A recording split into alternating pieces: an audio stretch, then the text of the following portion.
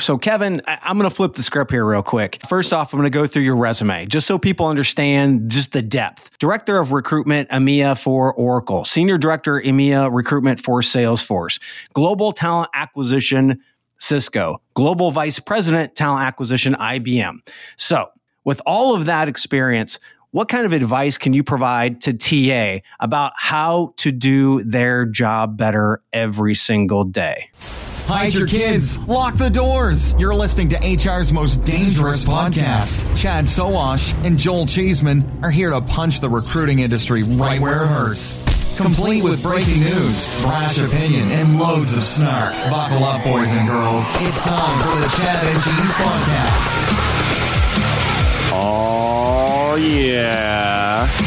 Hong Kong Phooey, number one super guy. What's up, everybody? Welcome to the Chad and Cheese Podcast. I'm your co-host, Joel Cheeseman. And I'm Captain Caveman Sowash. And today we have Kevin Blair, VP Talent Strategy from Beamery on the show. Kevin from the UK, welcome. Hey, thank you.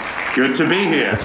I appreciate. You sound not excited at all. It must be happy hour. No, I was just drifting into Hong Kong Phooey thoughts. So you're taking me back, man. It's just so everybody knows. If you don't know Hong Kong Phooey, kids, definitely YouTube Hong Kong Phooey. That's Kevin's favorite childhood cartoon. We were having a discussion before that. When kids of the 70s have podcasts. That's what happened. So Kevin, give us a little background, just history. You haven't been at Beamery your entire life. Obviously, you've done many different things beforehand. Very steeped in the talent acquisition side of the house. So tell us a little bit about you before we jump into this. Yeah, no, absolutely. Happy to. So first of all, I am a career recruiter, and that's not by accident or lack of opportunity. It is entirely by design. So obviously, like the usual path, being a search consultant and then moving in-house before in-house was like a thing, certainly like a thing it looks like today. And so I took the opportunity to go in when I had the opportunity to go and work for one of my clients, and then was lucky enough to work at some of the world's biggest companies. So first major role with Oracle, then did a couple of years at Salesforce, then a big transformation body of work at Cisco over about 4.5 years.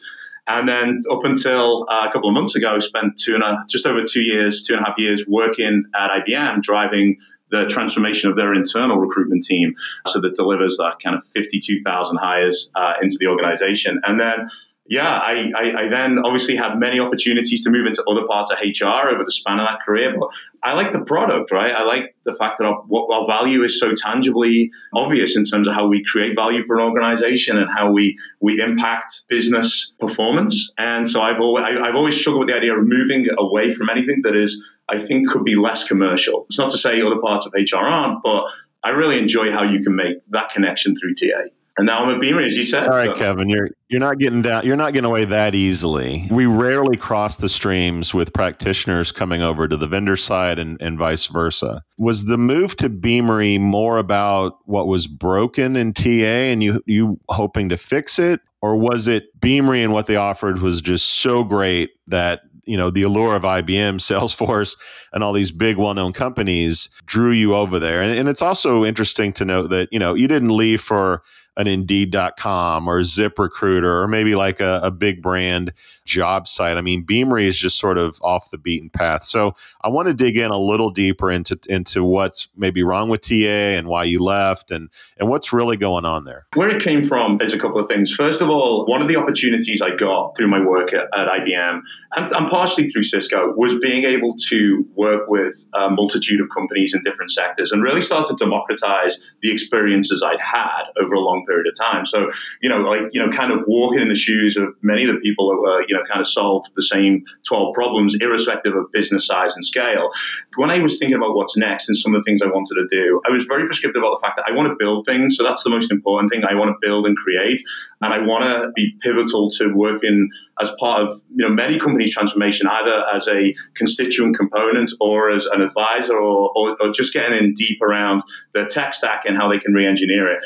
I guess where it came from with the Beamery piece was, one, I met the founders and there was a connection there. I also looked at the roadmap and the development path they were taking the company towards and expanding out beyond the current portfolio, if you like, and actually starting to impact other areas where I think vendors maybe not stepped into as a practitioner that I would have really liked. So if I think about me as the buyer, and I've been the buyer in many situations of many of the different products, offerings and streams out there, there's a couple of things that I always thought could be orientated a little bit different. The first one is, what I would always do when I looked at a product is I could immediately see through whether it was just a shinier bell or a louder whistle, right? So selling to me on features and benefits isn't like a great way to position something with me, because for me to get those features and benefits means me ripping out a big system, potentially purging a load of data. It's a lot of change management in my team. And just to go for, as I said, a shinier bell or a louder whistle isn't exactly the thing that I'm going to orientate towards. So you find yourself kind of making do with latency or wastage or redundancy in your systems. And so for me, it was like, what do I need? I need something that's going to impact my operating model. I need something that's going to turn dumb data into smart data. How does that happen? So, being able to, for them, be able to say, okay, I should be constructing my organization like this because my systems are orientating my operating model to deliver greater value. So a bit of a long-winded answer, but that was at the heart of it. Okay, well, let's dive into that then. What will actually impact your operating level? You were talking about specific things that Beamery sold you on from a roadmap standpoint. And what is a roadmap? A roadmap is really vision, right? And trying to put that into tactical terms. So what did they sell you on that you saw happening with them that you didn't from all these other brands that were out there? It's not necessarily what I saw. I saw my ability to impact that roadmap and co-curate it with them. And so that was what was attractive with me, is I'm able to sit down and say, okay, like, I'm not interested like many vendors. And I, again, being on the receiving end of sales calls is like, when's your RFP? And I'm like, dude, are you asking me because you think that's helping me solve my problem? It's like going way back. It's like, come and talk to me about, like, what am I diagnosing? What's my problem statement? How am I getting the root to value? And I think it's really interesting within HR now, and I've used this comment before. I always think about HR and where it is today. Like when I first went into the workplace, and you guys probably did as well. Like, do you remember the IT director was like, when I went into the workplace, the IT director was like provisioning email, maybe rolling out the Citrix thin client network and making sure, like, maybe rebooting or reinstalling your Microsoft Office product, right? And then at some point, the CEO said, hey, IT director, I need you to be the CTO, and I need you to get my salespeople 30% more productive. I need you to simplify and automate and standardize some of our processes. I need you to do all this. And so the CTO was born. It's like technology became value to the business, right? And then I think the same question has been asked by the HR leaders, and that's where the personnel department transitions to the CHRO. Now, they've been calling themselves entitled CHRO when the C-suite kind of configured itself in that way. But actually, if you look at that journey that they're going on, it's like, okay, like, how are you going to demonstrate value? How are you going to create value? What does the CEO hear? What does the CHRO hear? What does the CHRO say? And how does the TA leader operationalize that? I've been in that situation. And so therefore it's about putting a practitioner's mindset on the, okay, well, if recruitment's going to change, and it fundamentally needs to change, like, we need to stop hanging on to this, some of the things I talk about, like the arbitrary set of KPIs that talk about productivity and that talk about experience. I was actually having a conversation this morning with a peer in a large company. And I said, we were kind of joking and saying, we could drop ourselves into any company anywhere in the world and impact their recruitment KPIs positively. That's not to say we'd have a better service. It's definitely not to say we drive a better experience. But what we do know, after 20 years of doing this, I know exactly what levers to push, right? Now, that might be like you tank something, or, hey, we remove assessments. All of a sudden, hiring's 5 days quicker, right? It's like, yeah, let's not pretend that actually defines like value and that creates value. So, but Kevin, it seems like, okay, so you were at some huge fucking companies. Most of those companies could impact a roadmap. You know that, right? There's no question. You impacted roadmaps at IBM, at Salesforce, at Cisco. You could do that. What this feels like to me, and what I'm not hearing, is that they need somebody on the inside, almost like you need to be an evangelist, almost teacher to the rest of talent acquisition out there, because they're fucking shit up. Yeah, I mean, not everyone is, for sure. And actually, but there's a lot. And listen, there's a lot of it comes from the the 20 years or the 30 years or maybe like the 1,000 years, depending on how long you think, like the idea of tasking people to do roles and rewarding them. So when recruitment began. And so I think that we've all been pushed towards this belief and maybe this position of performance data is a defensive shield to insulate us from budget cuts, as opposed to turning it into a windshield to show where a company could go. So yeah, right. you can impact it. And if I think about where I started with this, so I didn't start, when I think about like the products I'm going to co-design and the work that we're going to do here at Beamery, I didn't start and say, what product do I need? I started by saying, what are the things that I'm trying to solve? And I actually wrote down, I kind of started writing this, if you like, this talent acquisition operating manual, where I said, okay, ignoring technology, because technology will be the enabler, where does it start that we need to look at these things to fix? And curling up to 34 chapters in that operating manual, right? And it's literally like, it's winding back to, okay, what are we trying to drive? What's the outcome we're trying to drive? How are we trying to transform to a point of demonstrating and articulating value so we can go on the front foot? And technology is a part of it. But actually, it is actually starting to not just create the evangelism, but it's creating some definitions and standards. So I'll give you an example. Like everybody talks to me when they talk about recruiters. They post, I want a 360 recruiter, or I want a full stack recruiter, right? What does that mean? Right. Like that, like the recruitment role is so individually defined from company to company, particularly in enterprises right now. And I'm like, okay, maybe we need 5 definitions of recruiter. How do I know if I have an agile recruiter in my team? And I did a lot of work in agile. I built a huge agile practice. If I have an agile recruiter, how do I know that definition of my agile recruiter in IBM has the same definition as one at Microsoft and at SAP and at Oracle and at all of these other companies? How do I know that we're actually, because if you go to sales, you have global account executives, you have key account executives, you have, SDRs, you have BDRs, there's a pretty clear definition on or a narrower channel on what that work is. But a sourcer, what about swarming sourcing? What about agile sourcing? What about end-to-end sourcing? Like, we just haven't got definition that enables TA leaders to exchange information between each other, to curate their operating models that actually talk in a consistent way to all of our benefit. Not so I can steal people from another company, but so you have standards between companies.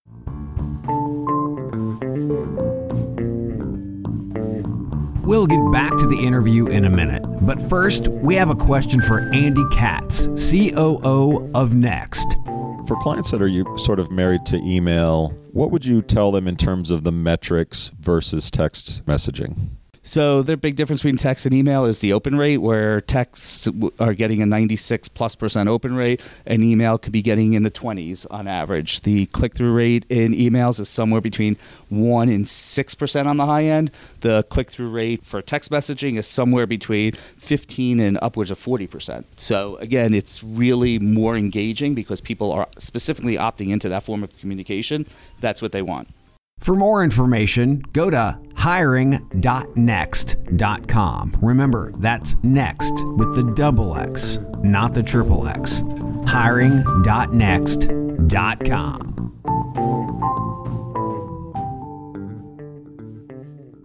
Well, sales is accountable with their operating model by revenue, right? Absolutely. So, that's entirely different. The entire sales industry is predicated on, right, and being able to perform around being able to sell. So therefore, there are lines that are drawn in the sand and creating these new methodologies. From our standpoint, who are we accountable to? That's the biggest question. And should we not just change the operating model overall? Is that really what you're trying to push toward? 100% we should. I think, first of all, who are we accountable for? We're accountable for the revenue. This idea of recruitment socialism, that every requisition has equal value to a company, is ridiculous. When recruitment leaders set their capacity models, I am one of the leaders that when I look at 100 roles and I have 5 recruiters, I do not give 5 recruiters 20 each. I give 150, 130, and 3 on 20. And those 20 is what drives revenue and growth for the company. This idea that we arbitrarily peanut butter all of our capacity, all of our utilization against our demand is ridiculous, right? And so first of all, let's move away from that and let's start thinking, okay, how do we create a route to value? How does recruitment show it is a profit center, not a cost center, not a process optimization operation? It actually is going to create money and growth for the business, because that's what we can do. We're in the unique position. We're not doing, engagement processes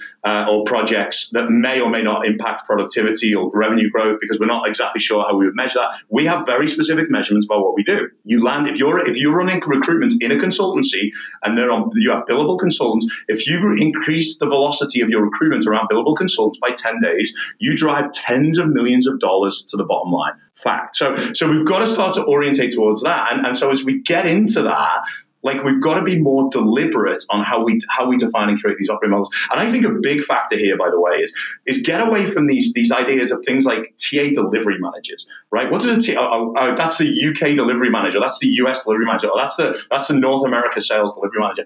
If we're going to have different types of recruiters, and as a result, that's the fallout of having prioritized work that's based around business value and complexity, and so therefore we have different services attached to the types of roles, the work that those recruiters do. We should have product owners, not just managers. We should have products defined in recruitment. We should have service lines. We should be measuring resource capacity management, utilization. We should be acting like a services business. We should not just be acting like a process business. Hey, Kevin, I'm curious. You touched on this a little bit. A lot of vendors listen to our show. Mm-hmm. A lot of salespeople in this space listen to our show. And I would, I'd be amiss to not ask. You've been through a lot of sales pitches, a lot of sales calls. Yeah. And then you took that knowledge of what works and what doesn't, and you took it over to a vendor. So I'm curious, what was Beamery doing right? What were they doing wrong? And I'm talking more tactically here as opposed to strategic, but what did you change and what was good at Beamery from the sales process after having so much experience? Yeah, I mean, I'm early stages into the company, so I'm here now 8 weeks, loving life, because as I say, I've got this three-pronged role of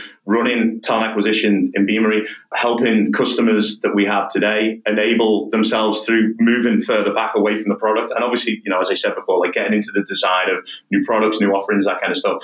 And what I'm able to think about is exactly what we said before around. It's having the conversation at a different point. So most vendors engage you if you think about 7 stages of the process, you have diagnosis, problem, route to value, business case, budget, tech stack, alignment, and RFP. Right now, vendors mostly come at you in stages 6 and 7, tech stack, alignment, and RFP, maybe in budget. Very rarely was I ever attempted to be engaged at a place further back. I remember when I was going on the transformation journey, and I was a long way from thinking about what's next for tech and where we're going to go and how we're going to maybe collapse the stack a little bit and go more horizontal and vertical with these big entrenched systems. And I remember thinking someone on the phone to me, and I wasn't being playful, but someone phoned me up. I encountered this after the call, and they kind of hey, you're doing this transformation. We sell this product, we do this. And I remember saying, I remember on the phone, I'd say, oh yeah, we're not going to be at that point for 12 months. And then they hung up the phone. And I was kind of sat there thinking, okay, but I'm actually doing all this other stuff over here. You can absolutely help me with this crap if you're able, on the basis that I still have millions of dollars aligned to that transformational piece of work, but you just want to know when my RFP is, right? And that's not aligning to my values. That's not aligning to where I need the value, from this conversation. And so there's an element of it's actually having the conversation at different stages and understanding how can you help? Because I don't know what I'm doing in every single situation, right? I have the benefit of a lot of networks I can pull on to get experiences. I have a lot of friends in the sector. I have a lot of friends in vendors, and I have the benefits of being able to lean in and say, hey, I'm trying to solve this problem. How do I do it?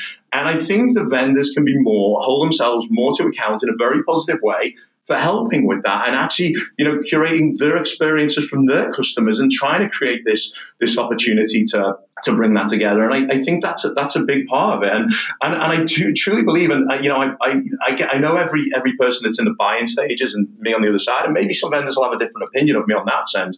But I always, if you were a partner, you were an absolute partner, and you can talk to, I think about some partners I've worked with over the years, and you think about someone like John Wilson over at Wilson HCG, who's someone I've partnered with a couple of times now through a couple of different cycles. He would validate. They go deep in my company. If you're in, you're deep. You're in everything. You're not just in providing headcount and resources. I'm all over you for all kinds of services, support, all over you for insights and data and all this kind of stuff, so I can help refine what I need. And it's not just tied to what is the product I'm buying off you. So Kevin, I'm going to flip the script here real quick. First off, I'm going to go through your resume just so people understand just the depth. Director of Recruitment, EMEA for Oracle. Senior Director, EMEA Recruitment for Salesforce. Global Talent Acquisition Cisco. Global Vice President, Talent Acquisition, IBM.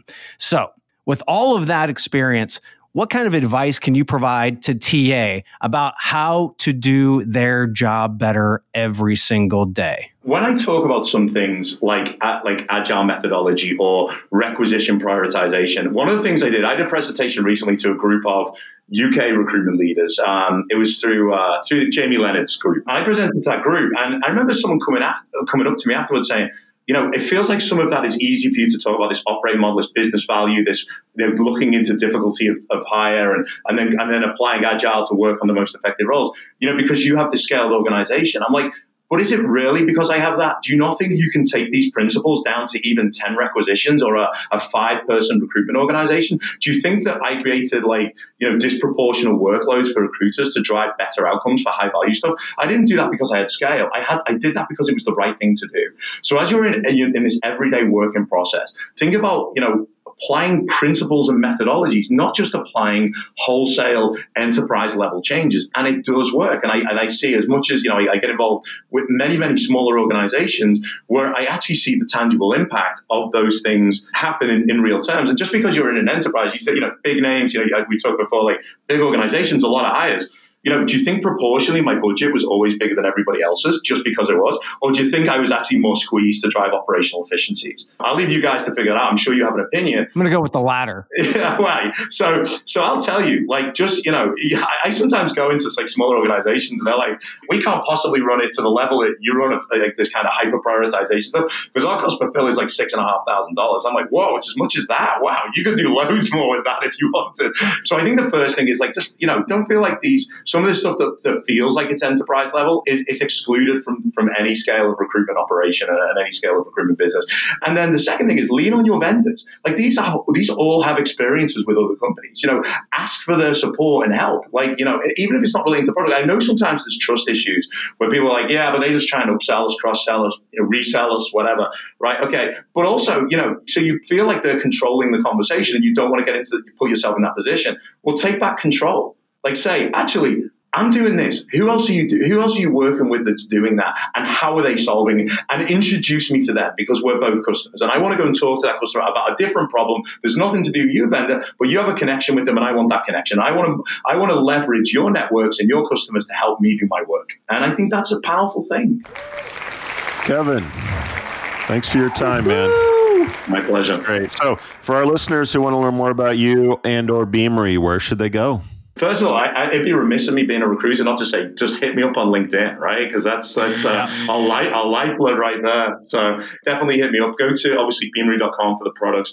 But actually, for a personal connection, reach out to me via LinkedIn. And as I said, the important thing for me is I want to democratize my experience as much as I can. And if I can't help you, I know people that can. And just reach out and lean in, honestly. This is the only way we're going to do it is do it together. And that's why it's all about this co-creation piece I'm getting on board with. Make that connection, people. LinkedIn. Kevin Blair. Excellent, dude. Thanks so much. Thanks, Sam. Hi, I'm Emma. Thanks for listening to my dad, the Chad, and his buddy Cheese. This has been the Chad and Cheese Podcast. Be sure to subscribe on iTunes, Google Play, or wherever you get your podcasts so you don't miss a single show. Be sure to check out our sponsors because their money goes to my college fund. For more, visit chadcheese.com. You've got questions, we've got answers. Business leadership, ownership, and sales can be challenging. Tune into the Accelerate Your Business Growth podcast to learn from the world's experts. Join me, your host, Diane Helbig, as I chat with people who have expertise in various areas of business. You'll enjoy the lively conversations that are focused on providing you with the ideas, tips, and suggestions you need to realize greater success. Get what you need for your business when you need it from the people who have the answers. Accelerate Your Business Growth is part of the Evergreen Podcast Network and is available on Apple, Spotify, or wherever you listen to your favorite podcast.